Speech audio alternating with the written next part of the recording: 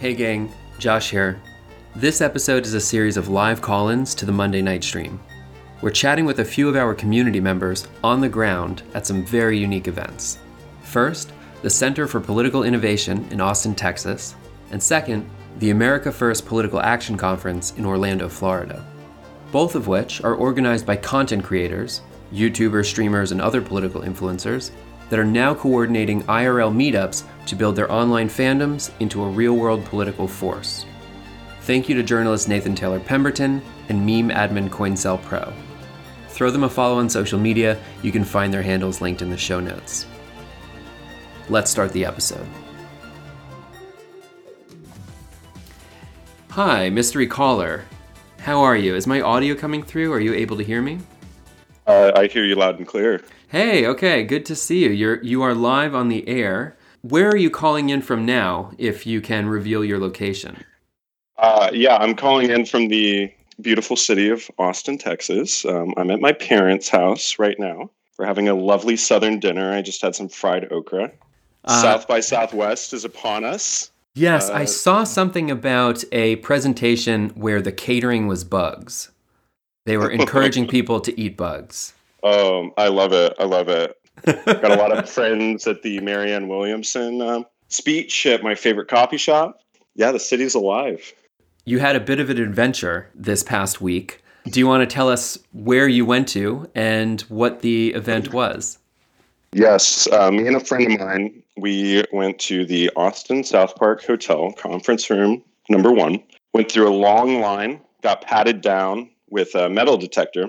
Walked in the room, there's a giant brutalist Lincoln head on the wall.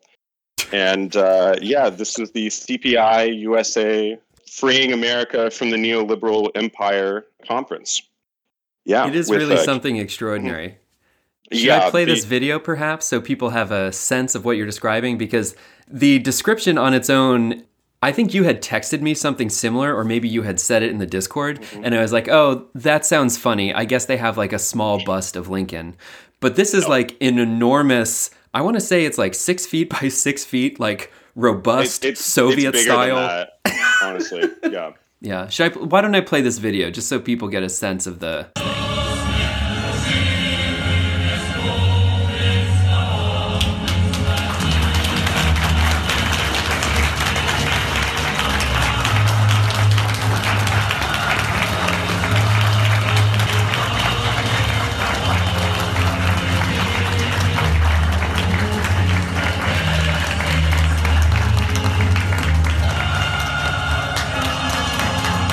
And we see all of the luminaries from the event. There was Caleb Maupin. Who was there? Did you get to see anyone speak? Yeah, holy shit. It was so fucking long. This is one of the most masochistic things I've ever done in my life, I think. Yeah, so Caleb Maupin was kind of the master of ceremonies. And then there was Jackson Hinkle, who, if you're not familiar, he's another patriotic socialist. He's from California, I think. Samira Khan was supposed to speak, but something happened and she didn't. Let me read through the list of guests here, just so we cover all of our bases for this. Yeah, absolutely. I've pulled up on the stream a invite from the CPI Twitter account. Free America from the Neoliberal Empire. Now, that sounds pretty good to me. This is from the Center for Political Innovation. And we have Jason Hinkle. The chat was saying before, you can't wrinkle the Hinkle. They have Samira Khan, who apparently was not there. So, okay, Caleb Maupin seems to be the centerpiece. Anyway. Peter Coffin, Miss ACD, and Haz from Infrared. Of those guests featured on the invite, how many of them were actual speakers? How many were just attendees? So everyone spoke. Samira was supposed to speak, but for some reason she did not. Maybe this is because they were taking care of the ultra-leftist infiltration. They had to cut some time. Oh, by the way, it started fucking 40 minutes late. I was like losing my mind in this conference room. It seems like there was a security situation where some people were kicked out and there were Maoist infiltrators. Oh, okay. I mean, do you want to talk about that right now? Well, okay. So what I'm trying to piece together is I think there may have been 2 groups that are in this Discord who also went to that event and were live reporting on it. And one of them got kicked out. And I assume that you were part of that group, but now I realize there were actually 2 separate I mean, I dressed like a fucking conservative. They like did not suspect me at all. Undercover. Which yeah, I was like surprised because like I recognized a lot more people there than I expected. Most of them were there for the spectacle. Or all the people I knew, most of the people there were, really bought into it. Yeah, but there were 3 people, okay, who I don't know personally, but my friend knew them. And they were kicked out for no reason, with no explanation. I think they just like didn't like the cut of their jib or something. Like their glasses were a little too hip. Okay. Anyway, these people were accused of being Austin Red Guards, Maoists, And for people who are listening, what are the Austin Red Guards? Oh, fucking Christ! Okay. Well, first off, okay, so this is a Gonzalite Maoist faction, which has been active for about like the past 6 years, maybe a little longer, in Austin. The baby boilers. Yeah, exactly. Baby boilers, Shining Path acolytes. I've had many friends go in and out of this. They really prey on liberal arts, students. Oh God, I could talk about Red Guards forever. You can't call them Red Guards anymore. It's illegal. So they have to go by a lot of different names, and it's kind of confusing to keep track of if you aren't in the community. They're still active. I happen to know that they're in some turmoil right now. So as far as I know all the Red Guards. I know some of them personally. I know what their silhouettes look like. I know they don't dress hip also. So let me read this tweet that I have up on the screen. Not Red Guards. There's a tweet here from Keaton Mansfield. Yes, Keaton Mansfield, Russian emoji, Orthodox cross emoji in the name. Mm-hmm. And the tweet reads, Maoists in Austin are the most pathetic people I've ever seen. Too afraid to even show their face, and the idiots they sent in to infiltrate stuck out like a sore thumb and were removed an hour before the conference even started. So my understanding is that is referring to not the actual Red Guards and not the actual Austin Maoists, but I believe the people who were in the Discord, who were not there with you, who were kicked out after being mistaken for the Austin Maoists. That's exactly what happened. Okay. Yeah, yes, they are absolutely not Red Guards. They just kicked out some random people because they thought they looked sketchy. Yeah, that's what happened. I would like to fact check their claims that they kicked out Maoists, because they did not. Sure. We're throwing around a lot of political terms here. For people who are not familiar with the CPI, would you tell people briefly what is that organization? So the CPI, the Center for Political Innovation, is a think tank, which I believe was started by Caleb Maupin. If it wasn't started by him, he's the de facto leader of it. And it is a patriotic socialist, American patriot think tank.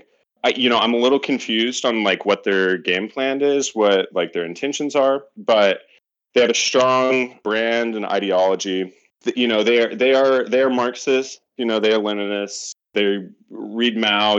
All that stuff. People are saying Nazbol in the chat. Yes, yeah, that's what I was getting to. Okay, they are, and the word Nazbol was thrown around at this conference, which they were like, "Oh, we're not Nazbol." But yeah, I mean, Caleb Maupin, he's tight with fucking Dugin. To me, I'm trying to be as objective as possible here. To me, I think it's an American response to Duginism. So as there's this multipolar world that is allegedly arising, Eurasian, Russia, China, counter hegemony. What is the role of the USA, in this whole thing? So they are American response to the rise of a multipolar world. That makes a lot of sense when you phrase it that way. But my sense of looking at this as compared to the America First conference that another friend of the stream went to a few weeks back is that this seemed much more like Comic-Con, internet, IRL, less of a serious political conference. Is that correct? No, absolutely. Absolutely. And I think I'm probably giving them too much credit. That's what they want to be. Okay. What I saw was LARPy, fucking pageant, that video really does look like a pageant with the flag bearers and the giant Lincoln bust. Yeah. Oh, absolutely. And Caleb Maupin even said right after that, at least the opening one, they did it twice, that oh my God, we rehearsed it so many times, which is I don't know what the fuck you're rehearsing. You just walked down, but he sounded like a high school theater teacher or something. Were there members of the press? Did anybody stick out, seem like they didn't belong? Well, it's funny. I think they were I think they were really trying to control who was photographing in there. Security was like really weirdly tight. But there was this woman, she was in a hijab and she had a camera bag. She had a big camera bag and they were just harassing her like for like 2 hours at the beginning because I guess they didn't want her to take a camera, pictures or something, which is just confusing to me because people had their phones out, of course. Sure. There was one person who was wearing a Vosh shirt and had some makeup on, and I would... Yeah. They stuck out to me. I was like, okay, are you into this? And then I found them on Twitter later and they were like freaking out about how they weren't leftists. This sounds like Comic-Con. Yeah. Yeah, no. It's a total LARP. I mean, Vosh was brought up like 4 or 5 times. Caleb Maupin wrote a whole book about the guy. Yeah.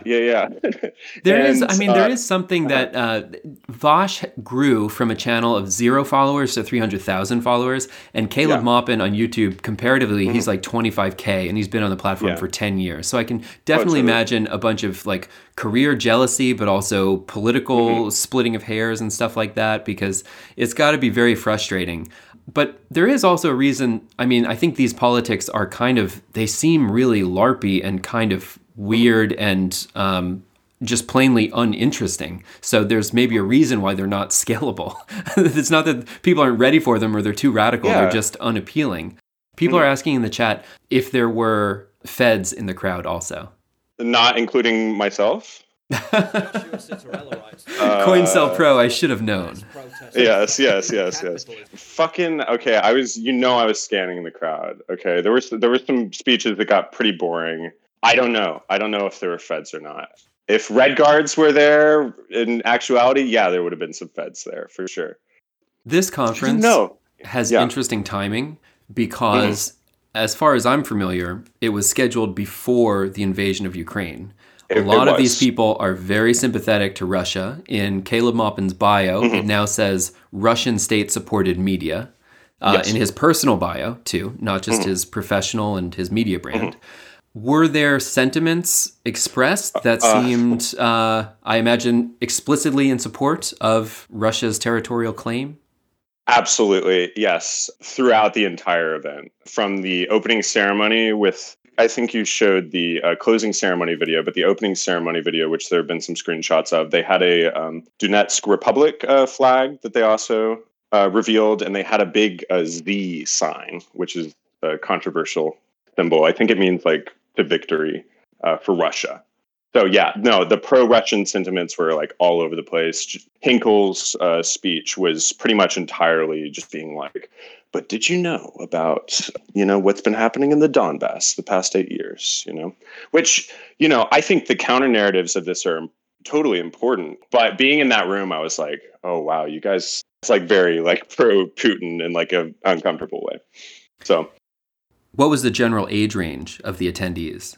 Lots of young people, honestly, probably like early 20s. Some even younger than that, Were they followers of the streamers and content producers, or were they people who had been in the area and were like in radical groups already? I'm very familiar with radical politics in Austin. I did not see anyone. I did not recognize anyone from those circles. I think it's safe to say it was like pretty much entirely like internet people, Fascinating. How was the conference laid out? Did they have booths and merch, or was it just like the main hall where people were talking? Or yeah, well, I mean, it was just one room, probably like 100 people, 100 seats at least. Yeah, and there was one booth which had, the classics, State and Rev, Wage, Labor, and Capital. Weird fucking mess of like their own books and like some like Marxist, Leninist classics. They had a copy of the Green Book, which I've been meaning to get my hands on for a while. So I picked up $5, printed at cost. It's a bargain. And then there was some old like CPUSA stuff, But yeah, that was the one booth. And then it was just a single conference hall. Right. Mm-hmm. Yeah, I mean, I feel like on the abstract level, a lot of these things, they do make sense in a certain way, that they're not 1,000% wrong on some of these issues, but they approach it in just the absolute most bizarre way. Yeah, it is really, it throws you for a loop. Oh, totally. Yeah, no, I mean, and that's like sort of terrifying about attending this event was like, it's like, I'm a Marxist, I've thrown critical support behind, countries that are not, socialist or whatever, but being here, I really felt like this is such a like bizarre failure. I don't know, the American like nationalism of it is like just a really misguided approach. And they even try to say like, oh, America's not a nation, it's a country full of plurinational or whatever. And it's like, I don't know, this kind of looks like nationalism. It's conflicting and weird. And I think it's Yeah, I think it's also probably fair to say that there is like significant financial support from the Kremlin, whereas, yes. maybe let's remain agnostic that there are certain factions of the left that are a CIA op or whatever, but this is just very nakedly a Kremlin op. So yeah, it's just like kind of funny for me because like my instinct is to, it's like, oh, I don't like them, I'm going to Fed jacket them, but yeah, it is funny like seeing like a Kremlin op. Is there any particular reason why this was held in Austin? Yeah, it's baffling to me. Yeah, the phrase "taking the show on the road" was used several times. So they are going to be like moving across the country. If you have the patience and you're a masochist like me, I recommend checking out the conference. It's like culty, it's weird, it's crazy. But yeah, so I think what they're doing is they're trying to like plant seeds in like cities, and try and like recruit people and stuff to their think tank. That was going to be my last question. Yeah. Are they going to do this again next year? But I guess it's not an annual event. It's now a traveling recruitment project for, the anti-imperialist, anti-neoliberal left, if you can call it that. I don't know. Red-Brown Alliance feels like a cringy thing. I'm trying not to say it, but I'm not sure how else to describe them. I wouldn't call them left, and I don't think they'd call themselves left. But so it's not going to be a yearly thing. I think it's going to be more frequent than that. Okay, well, they picked the right time to do it because it is very topical now. Jeez. Absolutely. All of these people will probably be off social media in like the next 3 months if they make it that long. Yeah. Yeah, I think it's like a rush to devirtualize, and they've been preaching communism for all these years, Caleb at least especially, and they're trying to like root themselves in the real worker movement, and they don't feel like their ideas or whatever are safe on social media, so they're trying to establish something in the real world. It is just broadly conceptually interesting that a bunch of atomized content producers come together, unify as a brand, as a political project, and then devirtualize and try to become something more than just a content channel, but try to become a political organization. So this is very much the field that I'm interested in. This is more or less what I expected, that it's kind of a LARPy, cringy thing that is I think most cases astroturfed. Exceptionally. Yeah. CoinCellPro, thank you so much for calling in. Do you want to give your handles? Where can people follow you on social media? I've got your Instagram up on the screen. Yeah. Okay. Follow CoinCellPro4 on social media. Follow the backup. We'll probably get deleted soon. Join the Discord. It's like Josh's, except like more brain dead. We have an event on Friday. If you're in the Austin, Texas area, fuck it. If you want to fly out, we're going to be at the Bang Energy Pavilion on Rainy Street. Oh my God. Dorian Electra is going to be DJing. John Waters is going to be there. Charlotte is going to be there as well. It's going to be a big blast. Everyone gets an NFT. It sounds fucking lit, bro. I'm there. Yeah.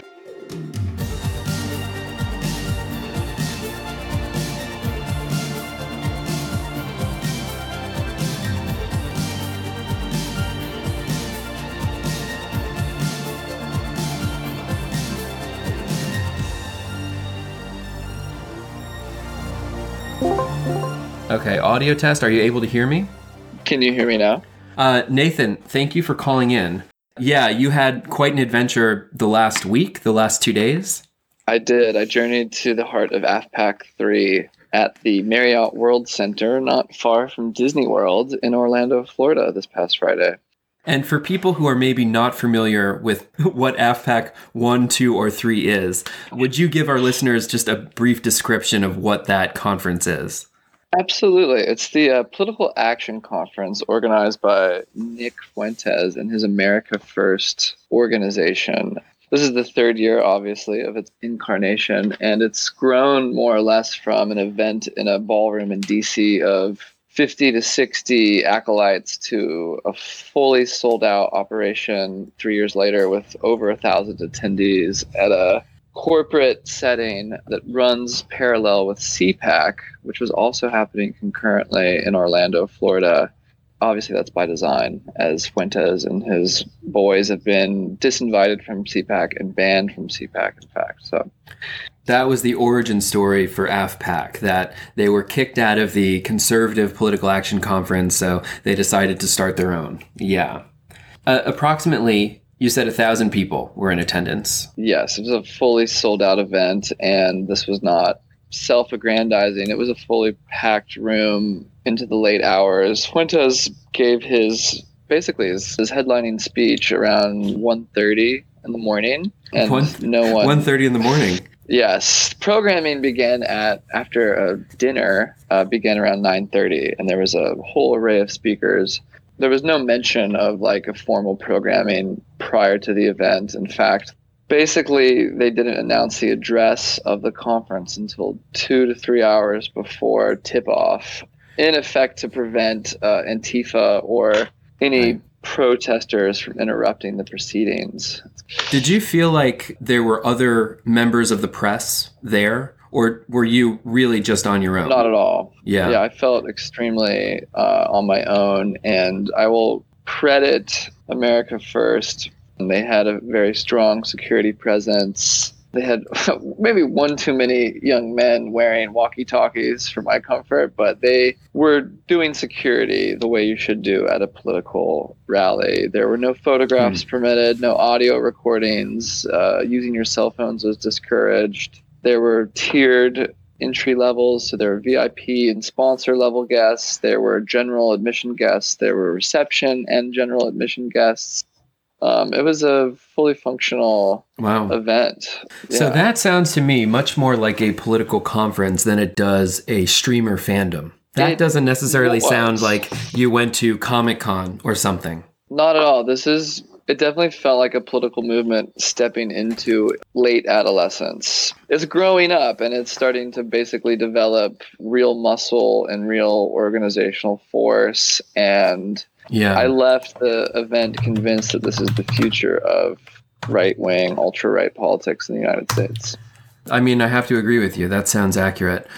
I'm just pulling up an image now of the speakers. There was, oh my God, this is really, really extensive.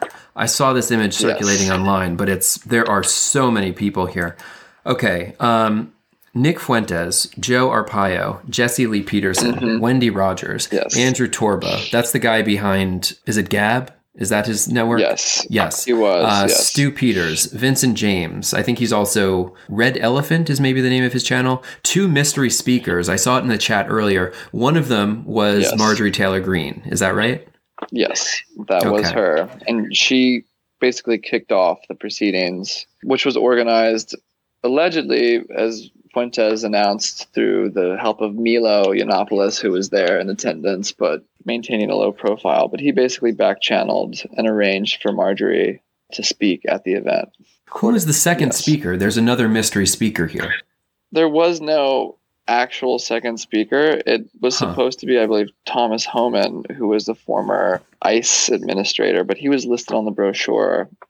Marjorie was definitely the headliner, and which, if you've been watching the news, she proceeded to deny and denounce any affiliation to Fuentes the next day at CPAC when she was cornered by reporters. Of course, yes. There's a myriad of other guests here. Let me just run through these names really rapid fire because it would take forever to get through all of them.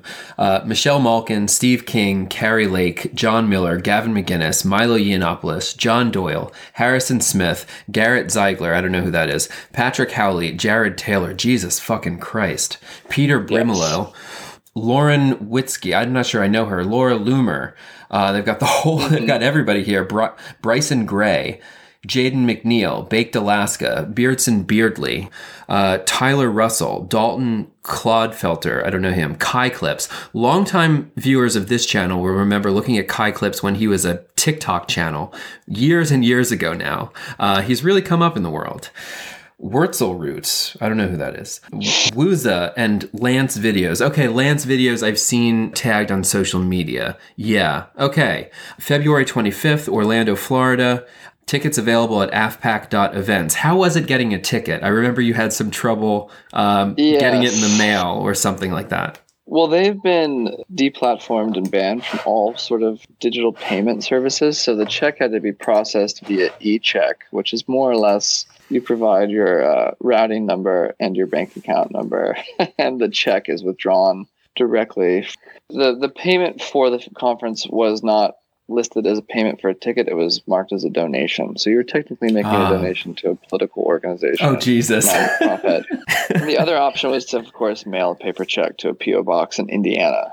And then to just give you an idea about that list of names, basically that was the bottom end of the flyer of the AFPAC Coachella flyer, if you will. Those guests did not speak. That was more so like, this is the brain trust. This is the kind of the elder circle. The main speakers, Wendy Rogers, appeared via stream, Stu Peters, Jesse Lee Peterson, Vince James, and Joe Arpaio, and Torba. Like I said, those were the only speakers at the event.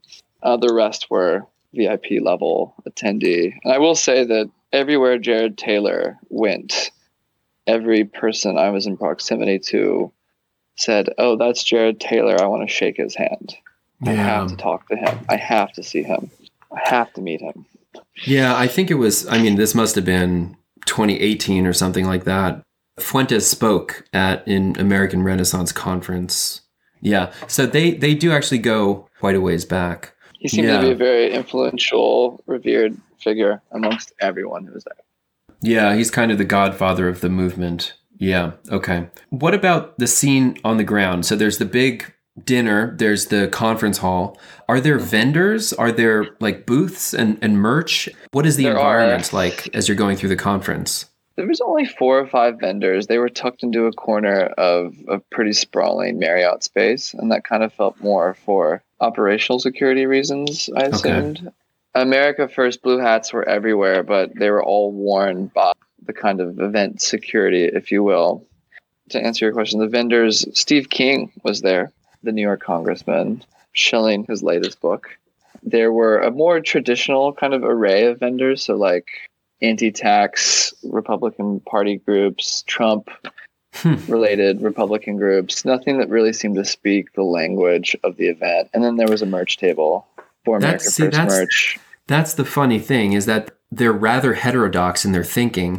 The anti-tax people kind of don't belong in their political program because they would probably lighten the tax burden on the middle class, but they do want to tax the billionaires that finance the political parties.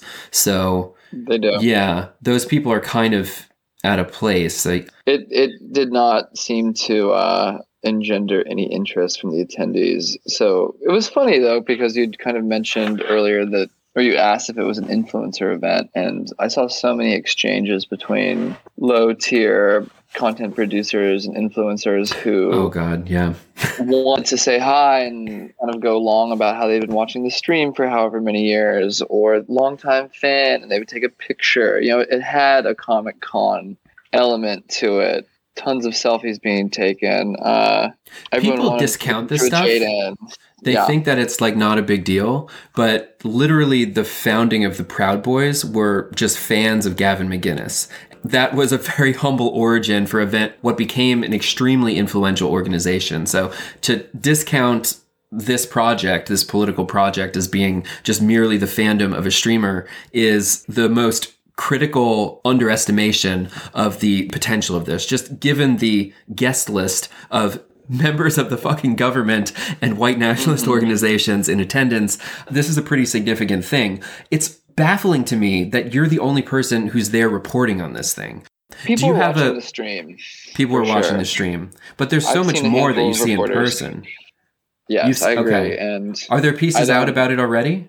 New York Magazine did a brief recap that Marjorie was there. But this is anything that could have been gleaned from. They'd write about if she went to the fucking supermarket. They'd write if she went to the grocery store. Yeah. What's significant is this event and this organization. And there seems to be, I am reporting a story for a magazine, but there has been a lot of disinterest from a handful of magazines and news outlets that just don't seem to grasp what AFPAC or America First is up to or the importance of it. And what I saw was a real intense, fervid, organized political body stepping into maturity in a way that was really, really overwhelmingly scary. And I think part of it had to do with the fact that they know optics so well. They understood what it meant to get Marjorie to speak, or to have the lieutenant governor of Idaho speak, or to have a former ICE official speak. They wanted elected officials to be there because that conferred a sense of legitimacy to their movement that they haven't had yet. It's slowly, incrementally growing. It legitimizes the movement, and it delegitimizes both the media that doesn't report on it, but also the platforms that kick them off, right? Because if you can have someone who's in the government speak at your event, but you can't get coverage from the media or from the platforms, that's a very unsustainable crisis. Yeah. Yes. Right. No, can you say where you're going to publish the piece? I'm not sure if I know. Piecing it together, it's going to be a 2-part series on young extreme political movements, kind of in the vein of the work that you've done, but it'll focus on 2 oppositional movements formed by under 25-year-olds. Oh, wow. Who's the second one? Yeah.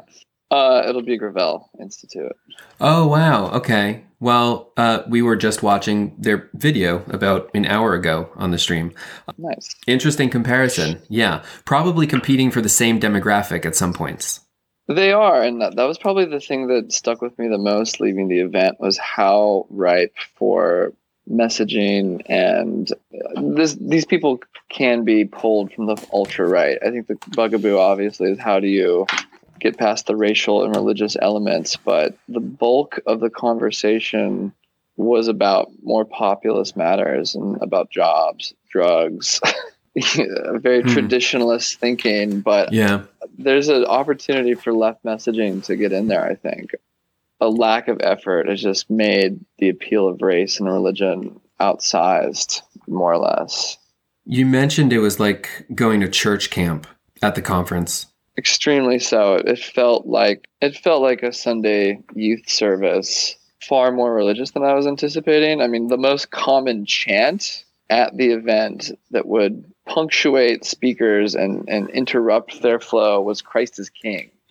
Spontaneously, I've seen them do that. The room of 1,000 boys would start chanting "Christ is King" at full volume, smashing their ballroom tables as hard as possible. Everyone at my table that I spoke with was really concerned with living in areas that were religious or full of churches or full of church-going people. One person was holding up a cross between beats during speeches. A Catholic priest did a benediction to start the event. Yeah, it was far more religious than I thought it would be.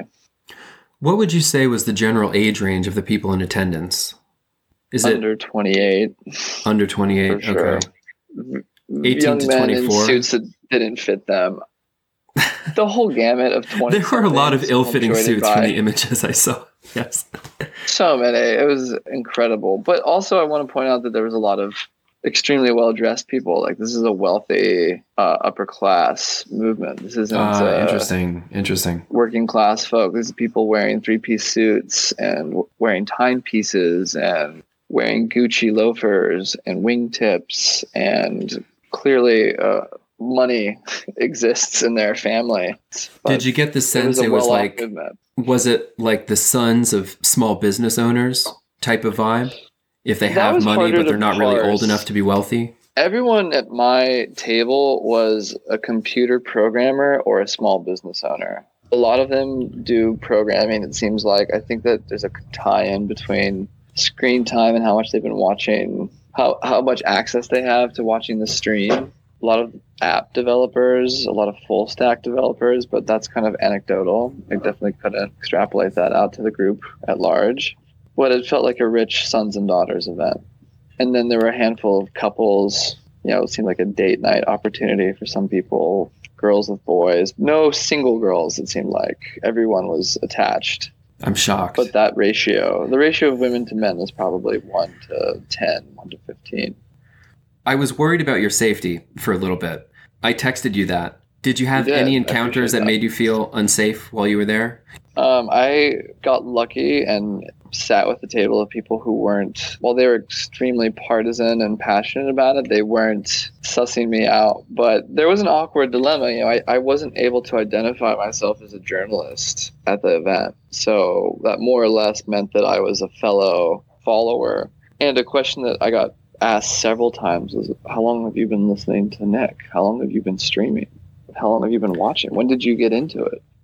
What did you say? Well, I had to kind of create a cover story, and it drew on some of my actual experiences working in Florida politics, working in the Capitol.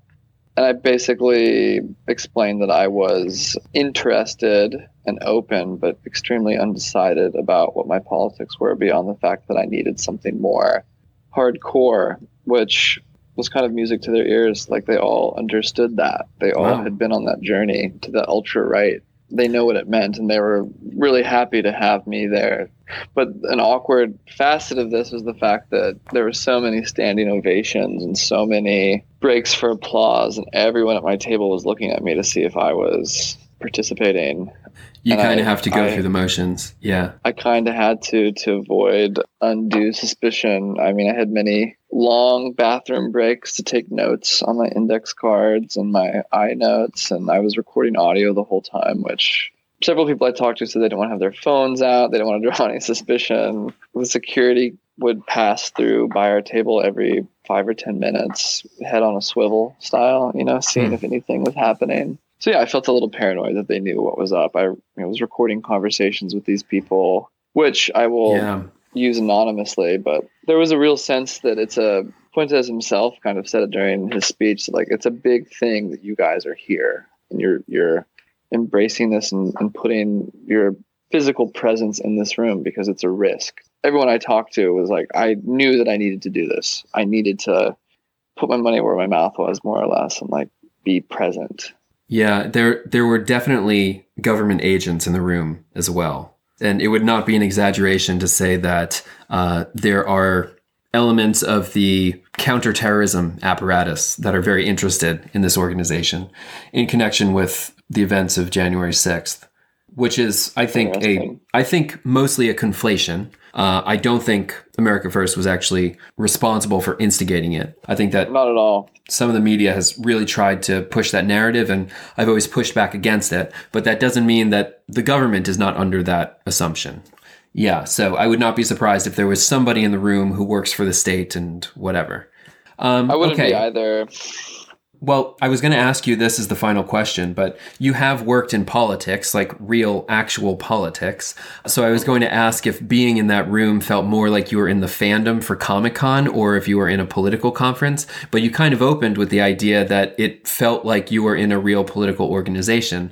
Were there any weird internet things that maybe felt like they didn't belong in the conference? Anything that stuck out that seemed unusual? What stuck out and what seemed unusual was any instance of a more traditional GOP type figure speaking to the audience. So Joe Arpaio went on around midnight, and he's a 90-year-old former sheriff, former Reaganite, worked in the Nixon administration for a bit. And as anyone should know, his big claim to fame, besides a really grueling deportation apparatus, was his investigation of Obama's birth certificate during the Obama presidency.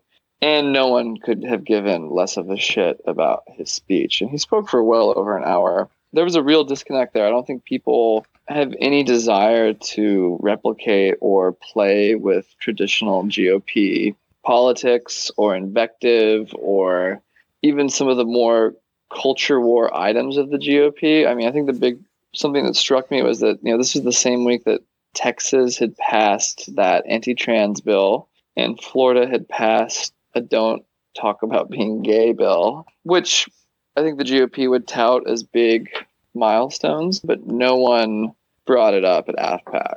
It had no play. It had no legs. I mean, this was a really hardline, anti-immigrant, anti-black, pro-populist economics event. They were not interested in anything like that, and that struck me more or less. So yeah, well, I look forward to the piece that you're writing. I think you're doing really important work. I think, as far as I know, you're the only person who is in attendance to give the actual story on the ground. So thank you for doing the Lord's work. Do you want to give your social or handles? Where can people find your stuff? Yeah. My Twitter is my name, so it's Let me pull your. Nathan. I've got you up on the screen. At Nathan Pemberton. Yeah, so throw Nathan a follow. Thank you so much for calling in, and I look forward to reading the story. This is really fantastic work.